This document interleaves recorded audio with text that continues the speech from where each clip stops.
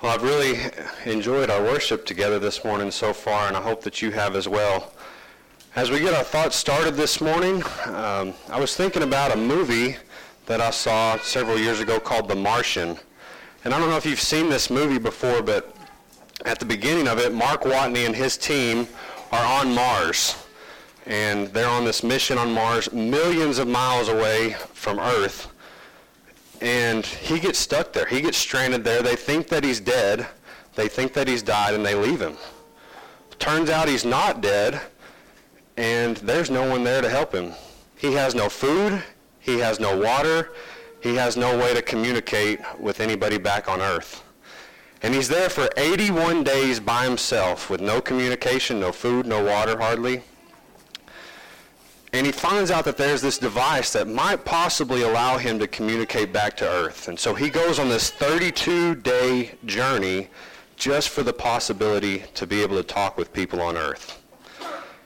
And when he finds this device, he has to lay out this weird series around this device just to be able to send back one sentence, one word, to Earth. And this one word takes 32 minutes to get to Earth. And they can send a one-word phrase back to him, and it takes 32 minutes. So you can imagine how long one conversation would take to have. And it's times like this and situations like this that we take communication for granted. We realize how much we take it for granted. And in the same way, we take prayer for granted. The creator of the universe, God, is immediate access to me. I can talk to him right now and he can hear me. I don't have to go through all these things that this guy had to go through to talk to God, but I have direct access to the creator of the universe through prayer. But a lot of times in life we get busy. Things happen, and I've said it, and I know you've said it, that I need to pray more. And I hope that as we talk this morning and as we go through the study, you'll have a desire to want to do that more. You'll realize and you'll commit your life and your mind to praying to God more and to talking to him more. We're going to talk about, Lord, teach us to pray. This is a question that the disciples asked Jesus. And through this sermon, I hope that I'll create in you a desire to have this genuine and this sincere prayer with God. Luke 11, verse 1, he was praying, talking about Jesus, in a certain place, and when he finished, one of his disciples said to him, Lord, teach us to pray, just as John also taught his disciples. And you look back, and there's over 650 recorded prayers in the Bible. And these disciples, I'm sure that they had studied the old law. They had seen these prayers of David, of Hannah, of Samuel, and all these great prophets before them. And then they see Jesus praying. They said, we want to pray like that. Lord, teach us to pray like that. Lord, teach us to communicate with God like you do. We want to be able to do that. And Jesus goes through and he shows them the wrong way to pray and he shows them the right way to pray. And I think that we need to ask that same question this morning. Lord, can you please teach us to pray? Because there is a right way to do it. He starts out in verse 5. And he tells them what not to do first. He says, and when you pray, you should not be like the hypocrites, for they love to pray standing in the synagogues and on the corners of the streets, that they may be seen of men. Assuredly, I say to you, they have their reward. Basically, he says, this is between you and God. It's not between anybody else. It's not between you and the people on the streets, you and your friends. It's between you and God alone. That's the first point that he makes to them. It's not a show. It's not something for you to be seen. And when you talk to God, don't do it hypocritically. Do it for the right reasons. Verse 7, he says, and when you pray, do not use vain repetitions. Another what not to do.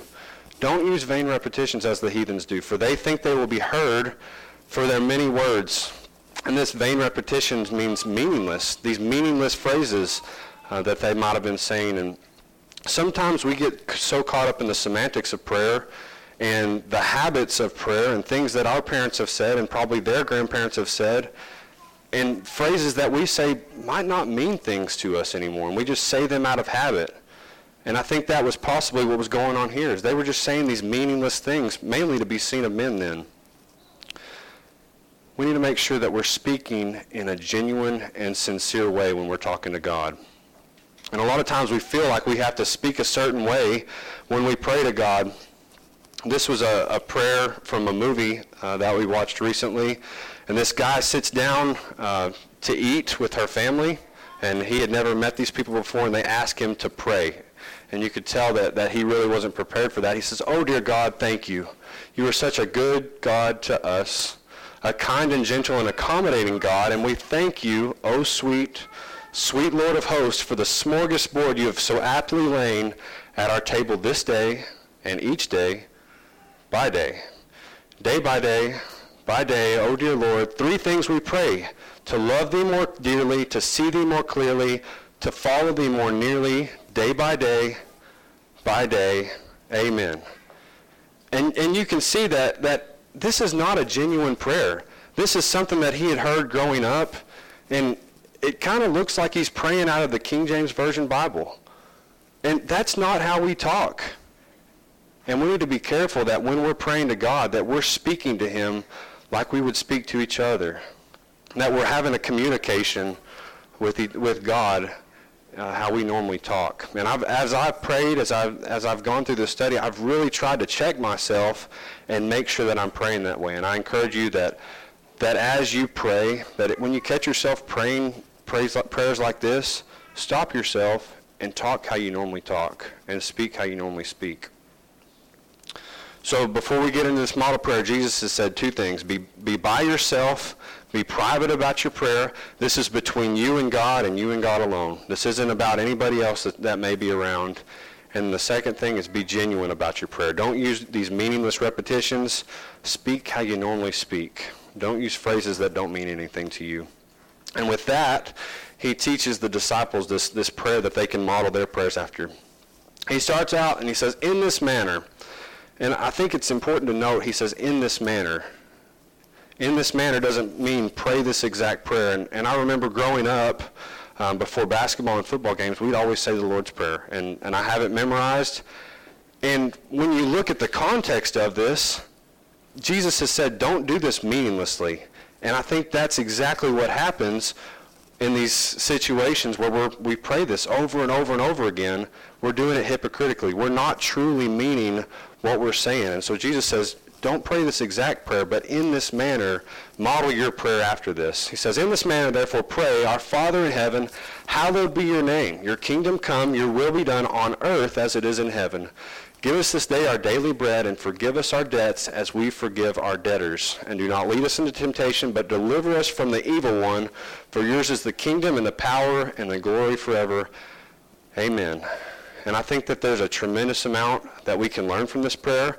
There's a tremendous amount about being genuine and being sincere that I want to pull out of this as we go through this morning. He starts out by saying, "Our Father," and this was something very different than the disciples had ever heard. They had read these prayers, these 650 prayers that had happened in the Old Testament, and they see God referenced as the Creator, as God is referenced as the Almighty, maybe even Father, but not in this way. Romans 8:15 says, "For you did not receive the spirit of bondage again to fear, but you received the spirit of adoption, by whom we cry out, Abba, Father." And Jesus and Paul here writes to Roman, he says, you know the God that you read about in the Old Testament, in this old law, he wants you to call him Father. He wants you to call him Dad. And this is way different than anything they had ever heard. And he mentions adoption here, and you're thinking about kids that go through these really terrible home lives, and maybe they're neglected, maybe they're abused, and then they get pulled out of that, and they're adopted into this family that loves them, and parents that care for them and love them, and they get to call their dad, and mean it in a loving way. And that's what he compares us to. We've been adopted by God, and that allows us to refer to him as Father, or Abba, Father, or Dad. And you look at that phrase, Abba, Father, that's a precious thing. That's like a father and son relationship, or a father-daughter relationship where you can look at him and say, Dad, and mean it. And God doesn't want us just to look at him as a machine. He's not just some wish granter up in the skies. He's someone that is right there where we can talk to him, where we can express our emotions, express our feelings to him. And he wants us to look at him that way. Here's a picture of my dad. And back in 6th grade, he was actually my principal. And so you can imagine how that was. But my classmates, as we would go through the hall, and my friends, as we would walk through the hall and we'd see him, you know what they called him? Dr. Richberg. They didn't get to call him Dad, but as I walked through the halls and as I went to his office and as I went home, you know what I called him? I called him Dad. It's because that's what he was to me. That's my father. And I'm his son. And that's the relationship that God has adopted us into. He wants us to be able to refer to him and treat him like that. Someone who can provide for us. And he wants us to be able to talk to him about what we need in this life. The next phrase there, so he said, "Our Father who art in heaven, hallowed be your name." And names cause us to have certain feelings in this life. And when you think about names, think about the word Adolf, the name Adolf. There is rarely anybody, I've met one, rarely anybody named Adolf. And it's because there's a bad connotation to that name. We think about all the terrible things you read about that went on in World War II and all the people that were killed, and names bring up bad connotations like that one. And as you go, and as you've probably named your kids, and people bring up different names, you say, I could never name my kid because of what happened several years ago. I've got one of those, Landon. There's no way I could ever name my kid Landon. And back in 1st grade in Coleman Elementary in Coleman, Oklahoma, this 1st grade kid grabbed my pencil and snapped it in front of me. And ever since that, every time I hear the word Landon, that's what I think of. My point is, names have connotation. They can be either good or bad. And Jesus in his prayer here is saying, God's connotation, or hallowed be your name, God's connotation is holy. The only thing you should think about when we pray to God, God's name is holy. And I remember hearing this as a kid, and you probably too. How many times today in a normal sentence have we used the word hallowed? Very little. Probably no one in here has used that. And that's because we don't use that word anymore. But hallowed means to make holy. And so when we pray for God in this instance, hallowed be your name, what we're doing is saying, God, make your name holy. We're not acknowledging the fact that God's holy. When you look at the verbiage of that, it is hallowed be your name. God, make your name holy throughout the world. Make people see your holiness. And why would I pray for that? And I think about objective truth. And you look at a $100 bill, and when you hold a $100 bill, you objectively know its value. There is nothing subjective about a $100 bill. A $100 bill can buy you $100 worth of things. It can buy you 100 Sonic drinks or whatever it is, but it is objective. There's nothing subjective about it. In the same way, God is objectively holy. There's no question about it. God is holy. Nothing we say, nothing other people say can change his holiness because it's not subjective. It's objective. It's a matter of fact. And when we pray this prayer, God, make your name holy, it's us wanting God to make other people see his holiness. And we should pray for that because you look in this life, people don't hallow his name. His name is not made holy. And we want that to be the case. We want people to be able to see God's holiness. So, our Father who art in heaven, hallowed be your name, your kingdom come. Was the first thing that you prayed this morning when you got up for God's kingdom to come. It wasn't from me.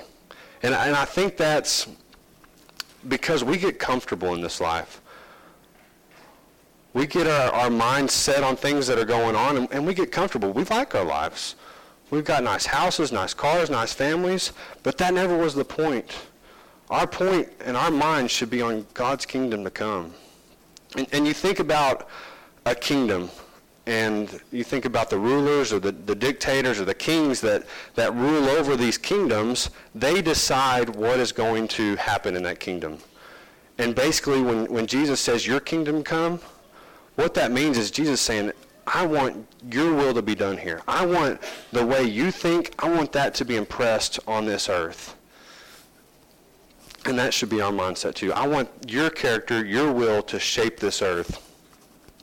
I was reading a story about this Chinese lady, and this was 4 or 5 years ago, but she had a 6-year-old daughter, and she had just gotten pregnant. Her and her husband had just gotten pregnant with their next child. But the problem was, in China 5 years ago, you can't have more than one child. And so the government was going to fine her this astronomical amount of money that she couldn't afford. And the government knew that. So one day, the government comes to her house, puts a pillowcase over her head, and kidnaps her. And they take her to this facility and keep her there for 3 days, holding her for ransom until her husband can pay for that baby. And he couldn't. There was no money that he had, and what they ended up doing, they injected her with some medicine, caused her to go into premature labor, and abort that baby. And this happened 27,000 times a day in China. Jesus says, thy kingdom come. And that's because this earth never was made to be perfect.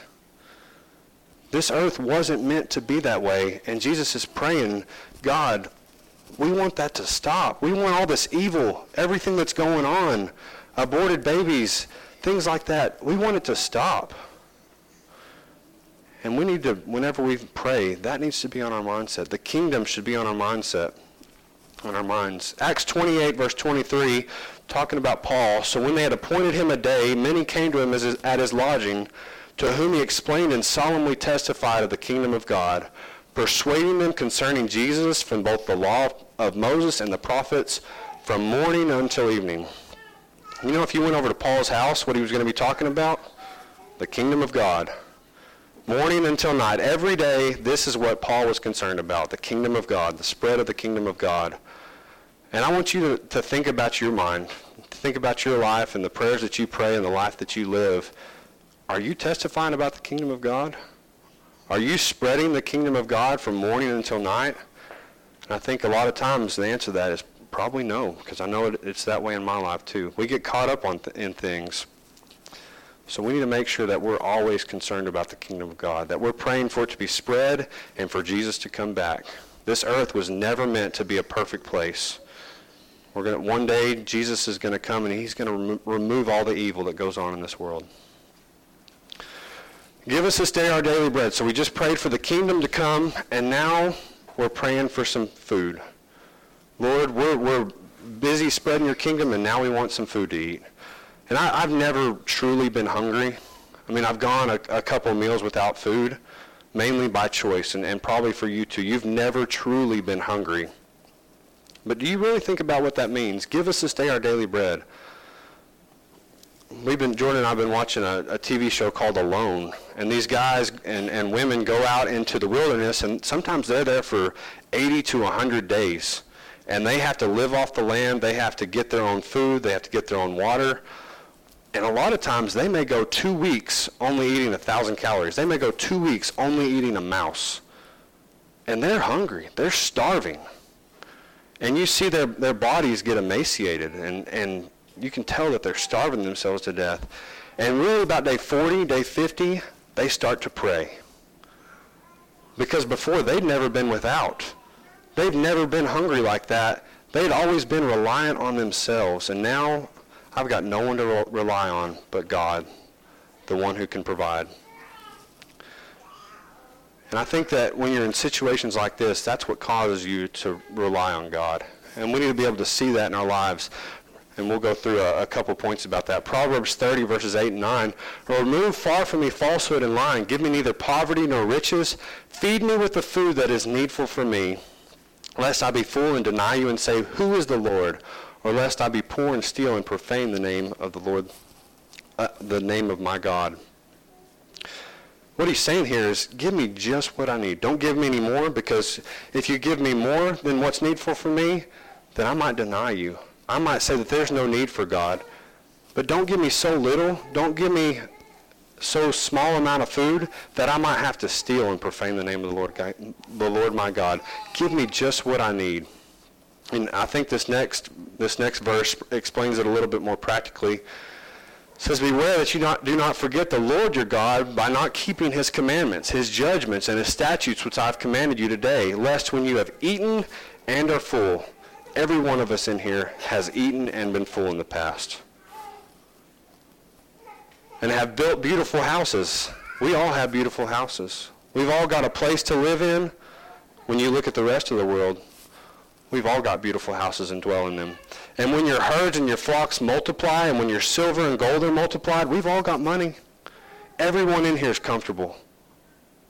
When you look at the rest of the world, we're all comfortable. And all that you have is multiplied. God fed you in the wilderness with manna, which your fathers did not know, that he might humble you and that he might test you, to do good in the end. Then you might say in your heart, my power and the might of my hand have gained me this wealth. The reason that he doesn't want us to be in these situations where we have all the money we need, all the house that we need, all the food that we need, is because we might think that we did it on our own. And we didn't.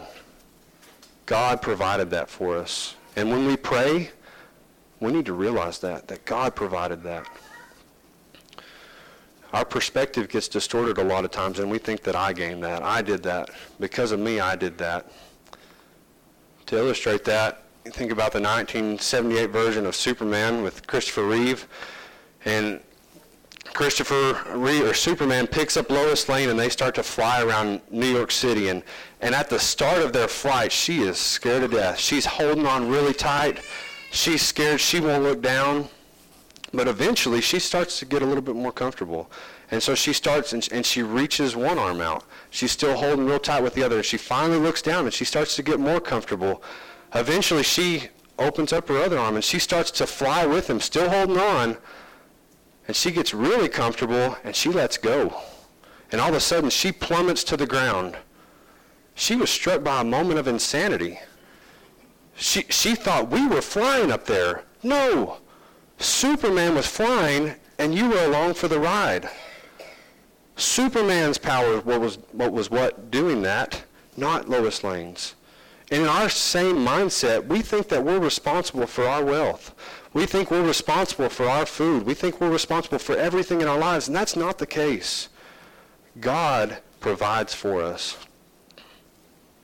God makes us comfortable. So basically what we're saying when we say, give us this day our daily bread, God, just give us our basic needs. Don't give me too much, because I might profane the name of God. Don't give me too little, I might steal. Forgive us our debts as we forgive our debtors. And this one was kind of difficult for me to wrap my mind around. So for that, I went and I started to look at the parable of the unforgiving servant in Matthew 18. And this master comes and he decides one day, I'm going to start collecting on my debts. I've got a lot of money out there, and I want to collect all my money that I have out. And so he finds this one servant who owes him a massive amount of money. More money than was 3 times in the region of that time. It was an impossible debt for him to pay off. Unsurmountable. And this master cast him into prison. He says, cast him into prison. Him and his family, everyone that is in his family needs to go to prison until he can pay that off. And it was impossible. And this servant begs for forgiveness. And this master forgives him. This unsurmountable debt that we can't even fathom, this master forgives. You don't even have to work to pay it off anymore. You're completely forgiven. And then that same servant, Matthew 18:28, but that servant went out and found one of his fellow servants who owed him 100 denarii, or about 100 days' work. And he laid hands on him, took him by the throat, saying, pay me what you owe. And I really like the visualization there of him putting his hands around this guy's throat, because that's what we do. When we don't forgive, we have our hands wrapped around our friends, our neighbors, our fellow servants' throats. And we need to be able to see that and see the hypocrisy in that. I did some research, and at this time, this servant owed 3 times the amount of money in that specific area. And when you think about that, that is a massive amount of money. And this is the amount of money that's in the American economy right now, 1.95 quadrillion. And when you put it into terms like that, there's no way, if I owed that amount of money, there's no way, there's no possible way for me to ever repay that. And that's what this master was essentially saying, you owe me that amount of money. And in perspective, he was owed $8,000. That'd be like us owing 1.95 quadrillion and someone owing us $8,000 and demanding them pay it to us. And that's what we do. We owe God massive amount. And when our fellow servant hurts us, they owe us very little. But we hold on to that. We hold on to that grudge. And we have our hands wrapped around their throats over this small amount. And we need to put this into perspective. And we need to pray for a heart that will forgive. And we need to be able to see ourselves as this unforgiving servant, because we do that a lot in this life. So do not lead us into temptation. We just prayed for forgiveness, and so please don't let us go back into that sin again. And one of the main points of praying is that we can be ready, we can be prepared for whenever we're tempted. And I think that's the point of this right here. Luke 21:36, but stay awake at all times, praying that you may have strength to escape all these things that are going to take place and stand before the Son of Man. This is when you pray and you watch. Stay awake. Be wide-eyed. Be open-eyed is what that means. Be ready. Be alert. This prepares you for trials. And Jesus said, watch and pray that you may not enter into temptation. He said this right before he was about to go to the cross, when he was in the garden. He says this to the disciples, watch and pray. He knew what was about to go on. He knew that he was going to be captured. He knew the very moment he was going to be captured. And he tells his disciples, watch for me. Pray right now. And what they do? They fell asleep. Jesus watched and prayed, and guess what? He went through with it. He went to the cross ready. He was prepared for those trials. And in our lives, we need to be watching and praying so that when trials come our way, we won't be tempted and fall. Ephesians 6:18, praying at all times in the Spirit with all prayer and supplication to that end. Keep alert with all perseverance, making supplication for all the saints. We need to always make sure that as we pray, that we're begging God to help us be prepared, help us to be ready in these situations. And you've probably in your life said, I need to pray more. And I hope that you will. I hope that this sermon will spur you to pray more. The people that prayed the most generally had the best outcomes in the Bible. And I saved this point for last. Matthew 6, verse 6, going back but at the beginning when Jesus was giving them the what not to do, he says, but you, when you pray, go into your room, and when you have shut the door, pray to your Father who is in the secret place, and your Father who sees in secret will reward you openly. I wanted this to be the last thing we talk about, because I think this is when you can really dedicate your life to praying. You can make habits of prayer. And we don't make prayer a priority, and I think that's a problem. You go and look at Daniel. I think Daniel's a good example of this. Daniel 6, verse 10. Now when Daniel knew that the writing was signed, he went home, and in his upper room with his open toward Jerusalem, he knelt down on his knees 3 times that day and prayed and gave thanks before his God, as was his custom since early days. His custom, Daniel's custom, was to pray. And I want to ask you, is your custom to pray? Is your habit to pray? Do you have a habit of praying every day? Or do you just do it when it's convenient, when you think about it? We need to make sure that we are always making time for God. When you look at Daniel, 10 verses later, he gets thrown into the den of lions. You think Daniel was prepared? Daniel was watching. Daniel was praying. Daniel was ready because of his prayer to God, his communication to God. Daniel didn't panic. Daniel didn't freak out. Daniel didn't curse God. He calmly went into that den of lions. And when we go into trials and we're ready, that's what we'll do. We'll calmly face those and come out on the end. One thing that I thought was a good idea is having a prayer journal. And a prayer journal to write down prayers that we need to be praying, but also a prayer journal to keep up with answered prayer. Because a lot of times we ask God for so many things, but we don't thank him for the answered prayers, and we don't acknowledge the answered prayers. In the Old and New Testament, there's over 450 examples of answered prayers. And a lot of times when we get down, when we get discouraged, if we have a book of answered prayers where we see this is what God did. God did all of these things, and he'll take me through this too. I think that'll really help us out in not getting discouraged.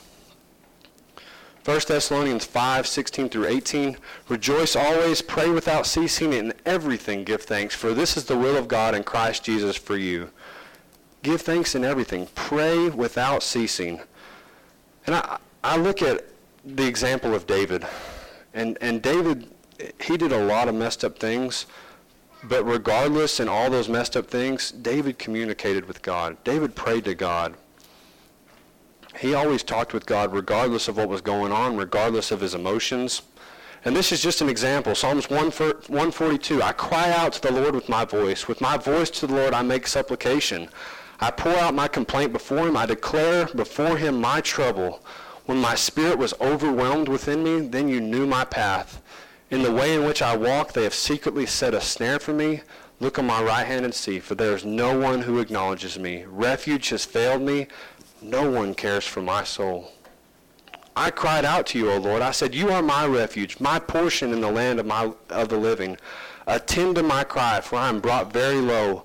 Deliver me from my persecutors, for they are stronger than I. Bring my soul out of prison, that I may praise your name. The righteous shall surround me, for you shall deal bountifully with me. You can see the emotion. You can see the heartache. You can see the scare that David's going through here. He's surrounded, and he's praying to God. He's communicating to God. He's showing that emotion to God, and God got him through it. And you see, throughout the Bible, you see when David was victorious, he prayed to God. When he was defeated, he prayed to God. When he was about to be captured, he prayed to God. Or when he was free, he prayed to God. Regardless of the circumstance, we need to be praying to God in good times and in bad times. Regardless of our emotions, we need to be praying to God. So how do you see God? Do you see someone, like we talked earlier, that's just a wish granter up in the sky? Or do you see him as your father, as your dad, someone who wants to provide for you, someone who wants to have this communication with you? You think back to the Martian, the example I gave earlier, he survived. You know why he survived? It's because he communicated. He was able to talk back to Earth, and they were able to get him home. They were able to bring him back. And if we don't communicate with God, there's no way we're making it to heaven. There's no way we're going to live this life and make it to heaven. We need to have that same mindset of communication. Our last verse, Galatians 4, verse 3. Even so we, when we were children, were in bondage under the elements of the world. But when the fullness of the time had come, God sent forth his Son, born of a woman, born under the law, to redeem those who were under the law, that we might receive the adoption as sons. And because you are sons, God has sent forth his Spirit of his Son into your hearts, crying out, Abba, Father. Therefore you are no longer a slave, but a son, and if a son, then an heir of God through Christ. We cry out, Abba, Father. Why? Because we're adopted. We're his. We belong to him. We're his children. We were all lost, and he came to clean us. We were all lost. He came to find us. We were all dirty. He came to set us free from our filthiness. We were all slaves. He came and unbound us. And in this verse, we were a slave. We used to serve this sin. We were a servant to it. We were bound to it. But through his adoption, he set us free. And we can call him Dad because of that. We can call him Father because of that. We can cast our cares on him because of this adoption. And God wants you to be adopted if you're not adopted. He wants you to be a child of his. This morning, I hope that you'll make time. I hope that you'll make time to pray. I hope you'll desire to talk to your Father, the person who you can communicate with And you can be comforted in knowing that he's going to help you with that. I hope that you'll be genuine and sincere with your prayer. I hope that you'll take out all those meaningless repetitions that we sometimes say. I hope that you'll be genuine. Call him Dad. Make his name holy. Pray for him to make his name holy. Pray for his kingdom to come. I hope that you'll do that. I hope that you'll talk to him. He's wanting you to talk to him. He's begging you to talk to him. He wants to be there for you. He wants to talk to you. If you're not an adopted son, you can't communicate to God. And I hope that if you're not one of his children this morning, I hope that you'll make that decision. I hope that you'll choose to become an adopted child of his so that you can communicate and you can have that blessing with him. And maybe you haven't been communicating with him like you're supposed to. I know that in the past that's definitely been my case. And I hope that this morning you'll commit, whatever you have to do, I hope that you'll commit to talking to him more. We're going to offer an invitation at this time. And if the church can help you with either of those things, why don't you come while we stand and sing?